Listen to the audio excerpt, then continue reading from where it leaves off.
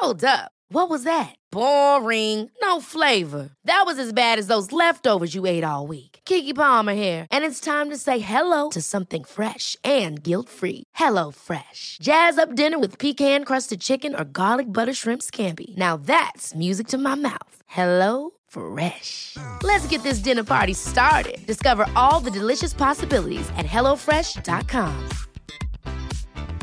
Ryan Reynolds here from Mint Mobile. With the price of just about everything going up during inflation, we thought we'd bring our prices down. So to help us, we brought in a reverse auctioneer, which is apparently a thing. Mint Mobile Unlimited Premium Wireless. How to get 30, 30, bit to get 30, bit to get 20, 20, 20, bit to get 20, 20, bit to get 15, 15, 15, 15, just $15 a month? Sold! Give it a try at mintmobile.com/switch. $45 up front for 3 months plus taxes and fees. Promo rate for new customers for limited time. Unlimited more than 40 gigabytes per month. Slows full terms at mintmobile.com.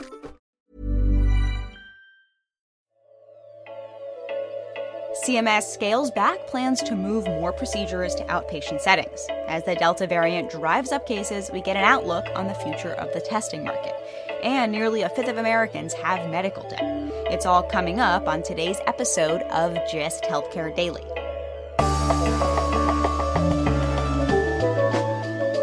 It's Wednesday, July 21st, and I'm Alex Olgin with GIST Healthcare Daily, where you get the headlines and health business and policy news in under 10 minutes.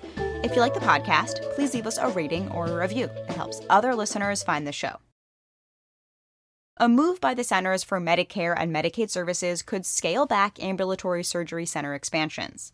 Monday, the agency proposed halting its controversial phase-out of the inpatient-only list.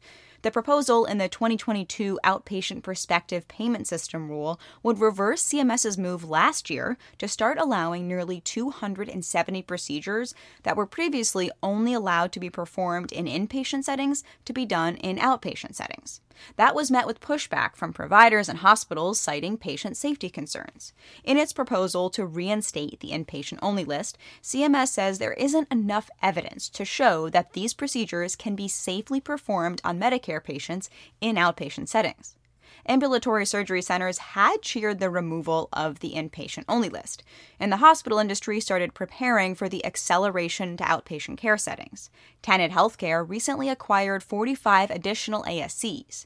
In reaction to CMS's proposal to curtail the move, the Ambulatory Surgery Center Association said clinicians deserve a better system for advising them on which settings they can provide care.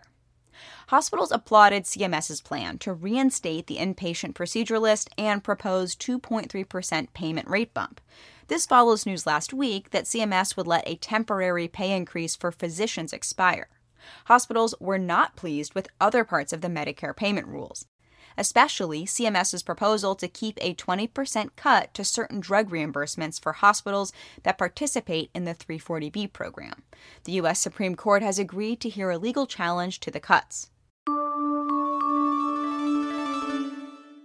As the Delta variant is spreading across the U.S. and now makes up more than 80% of new coronavirus cases, there are headlines about breakthrough infections among the fully vaccinated.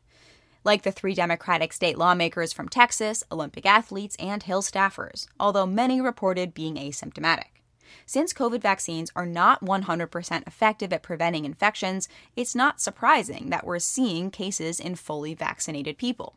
And public health experts are emphasizing that the vaccines are still highly effective at preventing severe disease and hospitalizations. But exactly how many breakthrough infections are there? Well, the short answer is it's not quite clear. The Centers for Disease Control and Prevention is only tracking breakthrough cases among people who are hospitalized for COVID. To understand what the Delta variant and reported breakthrough infections mean for the COVID testing market, I spoke with Jack Meehan, a life science tools and diagnostics senior analyst at Nephron Research, an independent healthcare investment research boutique. There will definitely be another active year of COVID testing ahead. The question is, with some of these variants, whether there is some level of testing which continues permanently if the disease becomes endemic. He expects the testing market won't be nearly as hot as it was last year, when private and public companies got into the point-of-care testing market, like Abbott, Roche, and Siemens, and the industry rapidly scaled up to produce more than 7 billion COVID tests. But looking ahead, Meehan expects market share among the players to shift as they move to a combination flu and COVID test. Historically, the flu market's been roughly $1 billion in size, is the way to think about it for testing. And for these symptomatic patients that come in, because the symptoms for both flu and COVID look similar, we think you're going to see testing shift that direction to combo testing. Last year, it didn't really take off because there was basically no flu season given the amount of mask wearing. I think this shift toward combo testing is going to place a greater reliance on the molecular testing where you have higher sensitivity and specificity given the vaccination campaigns. If the prevalence rate of the disease is 1% to 2% like it is, today, some of the antigen tests have specificities of 98.5%.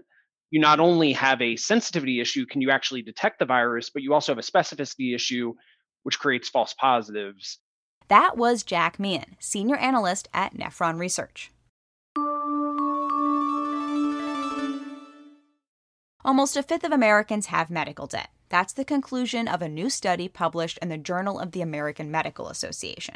Researchers analyzed a sample of consumer credit reports between 2009 and 2020.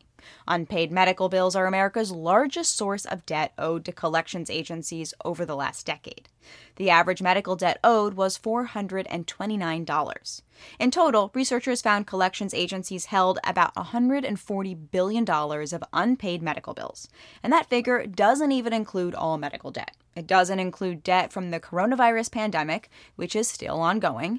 It excludes debt not yet sold to collections agencies, or from patients using credit cards or payment plans to pay back debt, or wage garnishments from patient lawsuits. Which is to say, that figure is probably higher, and medical debt is unevenly distributed among Americans. On average, it's 5 times higher in poor communities than wealthier communities. Researchers also called attention to just how much of a difference Medicaid expansion has made.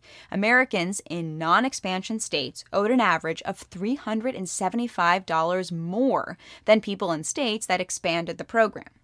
Earlier this year, a charity called RIP Medical Debt stepped in to pay $287 million in outstanding debt from patients of Ballad Health, a health system in Virginia and Tennessee.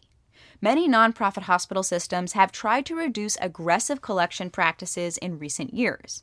A recent analysis by Axios and Johns Hopkins University showed that just 10 hospitals accounted for nearly 97% of court actions against patients between 2018 and 2020.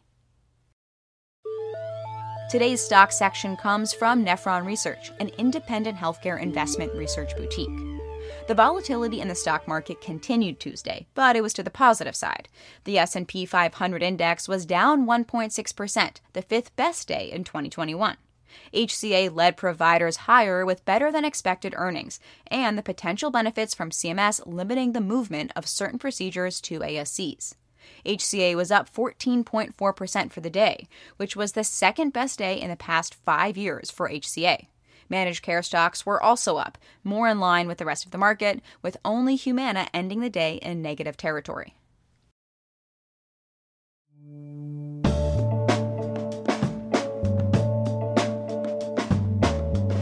Thanks for listening to GIST Healthcare Daily. I'm Alex Olgin. You can check out more insights on healthcare business and policy news on gisthealthcare.com. GIST Healthcare Daily is an independent production of GIST Healthcare.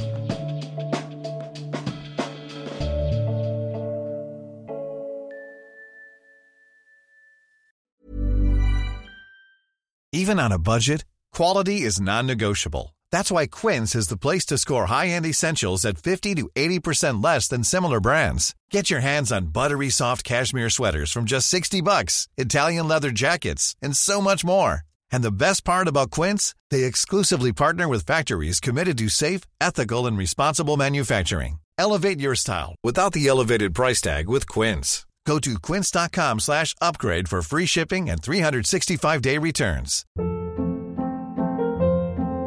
Hold up. What was that? Boring. No flavor. That was as bad as those leftovers you ate all week. Keke Palmer here, and it's time to say hello to something fresh and guilt-free. HelloFresh. Jazz up dinner with pecan-crusted chicken or garlic butter shrimp scampi. Now that's music to my mouth. Hello Fresh. Let's get this dinner party started. Discover all the delicious possibilities at HelloFresh.com. Imagine the softest sheets you've ever felt. Now imagine them getting even softer over time. That's what you'll feel with Boll & Branch's organic cotton sheets. In a recent customer survey, 96% replied that Boll & Branch sheets get softer with every wash. Start getting your best night's sleep in these sheets that get softer and softer for years to come. Try their sheets with a 30-night guarantee. Plus, get 15% off your first order at bollandbranch.com. Code BUTTERY. Exclusions apply. See site for details.